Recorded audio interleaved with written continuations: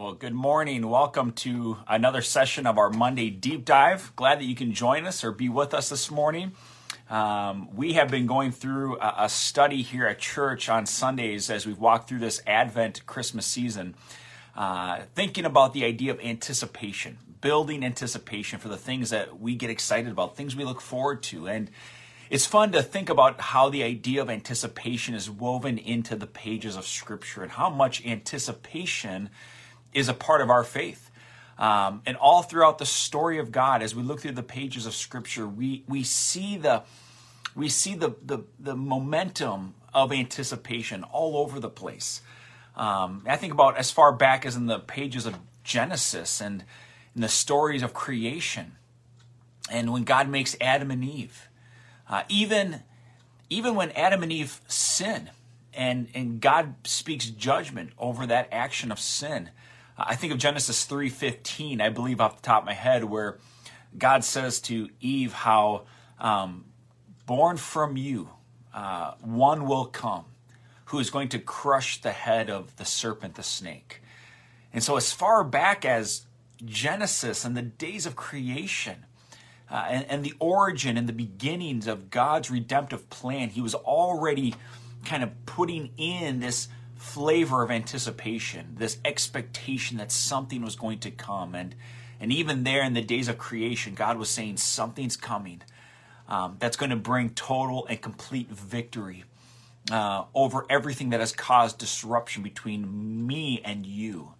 So it's a beautiful thing that God has always been engaged with our salvation, always been engaged and always been intentional with securing and affirming and rescuing what was most precious to him, which was you and me. Isn't that just wonderful news? And it's such a big part of what Christmas is about. It's part of why we at Grace Point have been thinking about this idea of anticipation, because Christmas is a building up to the final and most meaningful celebration that Emmanuel, God is with us. God finally came in the person of Jesus. And so what we've been doing as a study, and part of this includes our Monday morning deep dive, is we've been looking at how God was preparing his people, Israel, for the eventual arrival of the Messiah, Jesus, the Savior of the world.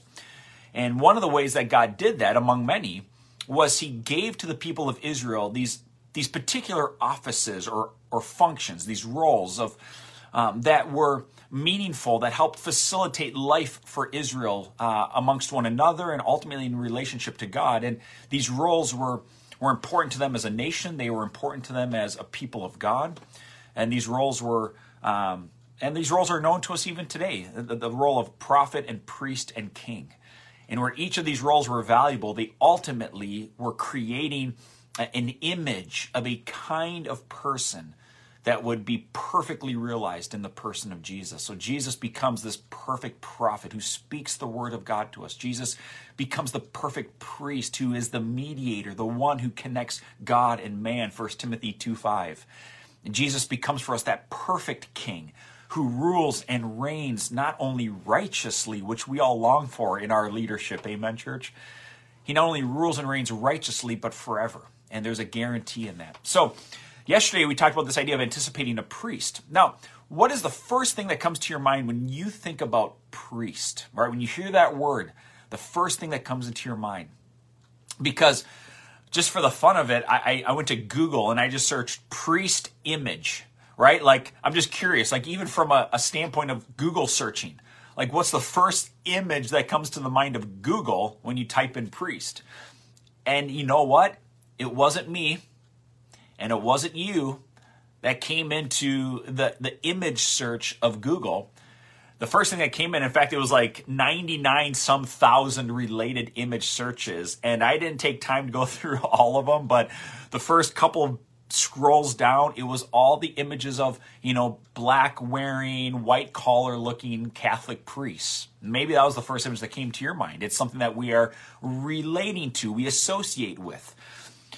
The reason why I bring this up and why I wondered if the image wasn't you or me when you type in Google of priest's image is because as we think about the role, the kind of priest that God gave to Israel to ultimately demonstrate how Jesus would fulfill the perfect role of priest, something even more remarkable happens.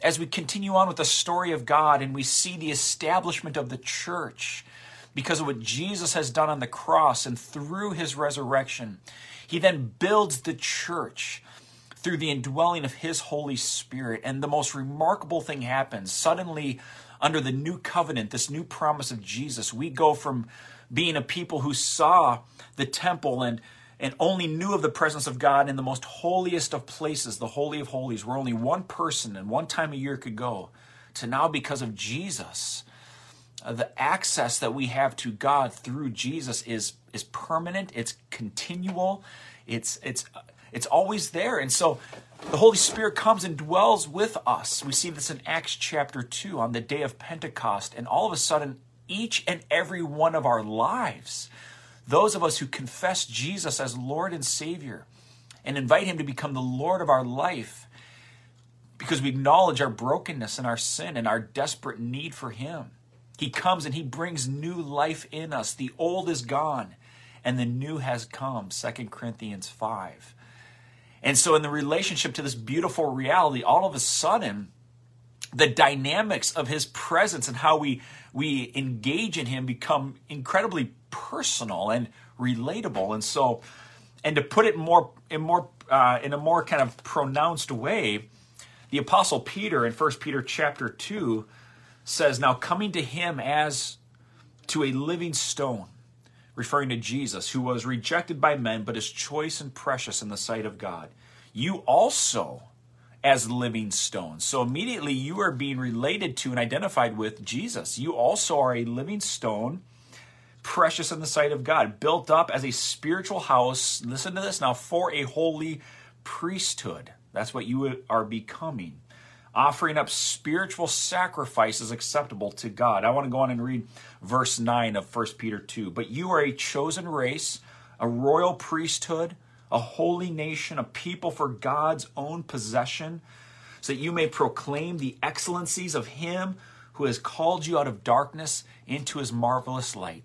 Friends, if we're paying attention to the great narrative of God's redemptive story, 1 Peter 2:9 sounds incredibly similar to Exodus chapter 19, verse 6.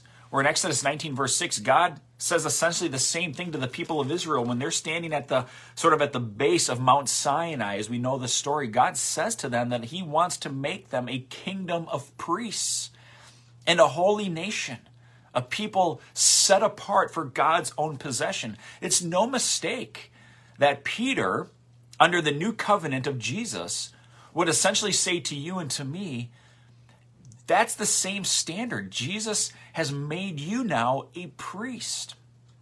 So I want us to think about, what do priests do? And I want to go through this quickly. What we can review from yesterday is that the Old Testament biblical function of the priest was essentially designed to, one, teach the laws of God to the people, and then second, to perform the sacred duties of temple worship so that they could help the people who were sinful approach God in a humbling, honoring way and offer up to him the worship and the offerings and the sacrifices that he was deserving of, he was worthy of. And now we are called to do this. And so when I think about this idea of how now do we become priests, and we, in a sense, take on that function, the ultimate objective is still the same. From what was designed for the people of Israel in Exodus 19 to what now Peter is saying to us in chapter 2 of 1 Peter, the function and the ultimate goal is still the same, that as priests, we are set apart. We are a people of God's own possession, thanks be to Jesus, so that through our lives, we can be a testimony of the greatness and the wonder of God. In some ways, it hasn't changed. But yet, of course, we don't have a temple. We don't have this sort of physical building. We don't have this impasse where we can't enter into the presence of God. We're not sacrificing animals. The dynamics have changed, and yet in some ways, the the process by which we do this hasn't. Let me explain. Yes, we don't have a physical temple anymore, but we become a spiritual temple. And this is part of what Peter is referring to when we come to the living stone that is Jesus. We ourselves become living stones. So we collectively, as the gathered church, because of the Holy Spirit in us, we are collectively becoming this temple, where through our lives and through the participation we have with one another as the gathered church, whether it's where 2 or 3 are gathered, I am there, Jesus says, or it's in a larger gathering of corporate worship, we are collectively participating in worship because we, in a sense, become the temple. In fact, in Revelation chapter 3, a series we've just recently been going through as a church, Jesus' message to the church in Philadelphia, who was a church of faithfulness because they suffered for the name of Jesus and they upheld their testimony for the sake of Jesus. Jesus says that as a reward to their faithfulness, they will become pillars in the temple of my God. So we are a part of something special and dynamic. Paul in Ephesians chapter 2, at the end of that chapter, I believe, says the same thing, that we are being knit together, we are being built together into the temple of God. So as priests, and participating in this new kind of temple worship, we are continually offering up sacrifices. But it's a different kind of sacrifice. No longer are we offering up the sacrifices of goats and lambs and other things. Jesus has offered the one sacrifice that's permanent and it is finished. So what is the sacrifices that we continue to offer up? Well, let me take you to 2 places quickly for our time this morning. Romans 12, chapter 1 says, I urge you, beloved, by the mercies of God, to present your bodies. So no longer lambs and goats and pigeons and things like that. It's your body. Present your bodies a living and holy sacrifice. So there's no dying taking place. Don't worry. But you are a living and holy sacrifice acceptable to God. This is your spiritual service of worship. So as a priest, the sacrifice or the offering I bring is my life, my willing obedience to be used as a vessel, a means for God's glory, so that through my life, much is made of Jesus. And it's a wonderful thing, a humbling thing to think that our lives have that capacity to make much of Jesus. And what does that look like? How do we make much of Jesus? Well, how do our lives become an offering and a sacrifice? Well, 2 verses that I find helpful are in Hebrews chapter 13, verses 15 and 16. Just to help us wrap our minds around, what does that look like? Like my life is an offering. It says in Hebrews 13, verse 15, through him then let us continually offer up a sacrifice of praise to God. Okay, sounds similar to Romans 12. And it says that is the fruit of lips that give thanks to his name. So one of the offerings or sacrifices we give up is the way we use this, our lips, our mouth, our words, and the things that we speak. Part of it is the way we edify and build up, and we use our words as a means of encouragement and support. But ultimately, the way that we make much of the name of Jesus, are we proclaiming him? Are we testifying of him? Are we giving him credit when we speak with friends and family and mingle around and interact even with strangers? Are we taking advantage of making much of Jesus, giving him credit when credit is due, giving him the praise when he is worthy of receiving that? Are we testifying of him? And it says in verse 16, and do not neglect doing good and sharing, for with such sacrifices God is pleased. So then again, on a practical level, like being mindful, being aware, part of it just means like not being like self-centered or selfish. That part of how we offer up our body as a sacrifice to God is thinking of others and looking at how we can support others. That can happen through our families, our spouse, our children, our loved ones. It can be through our friends. Seeking ways to bless them, to provide for them, to come alongside and stand with them, and sharing in these things. This is what Jesus says, what God says in his word. These sacrifices, God is pleased. God's also pleased with our faith. Hebrews 13, verse 5. Hebrews 11, verse 5, I believe says, of verse 6 that God is pleased through our faith. So there are ways that as priests, we can offer up offerings and sacrifices with our faith, just trusting in Him, with our words and our confession of Him, and the way we don't just think of ourselves, but think of others, and in doing good, God is pleased. Sometimes it doesn't take much, friends. So when I ask you, like, what does a priest look like? It looks like you. Look in the mirror. You are a priest. You are part of a holy nation, a people for God's own possession. So that through our lives and through what He is doing in and through us, Jesus is glorified. And what a powerful testimony that is to an unbelieving world, to see lives like yours radically transformed because of the wonderful work Jesus has done for us.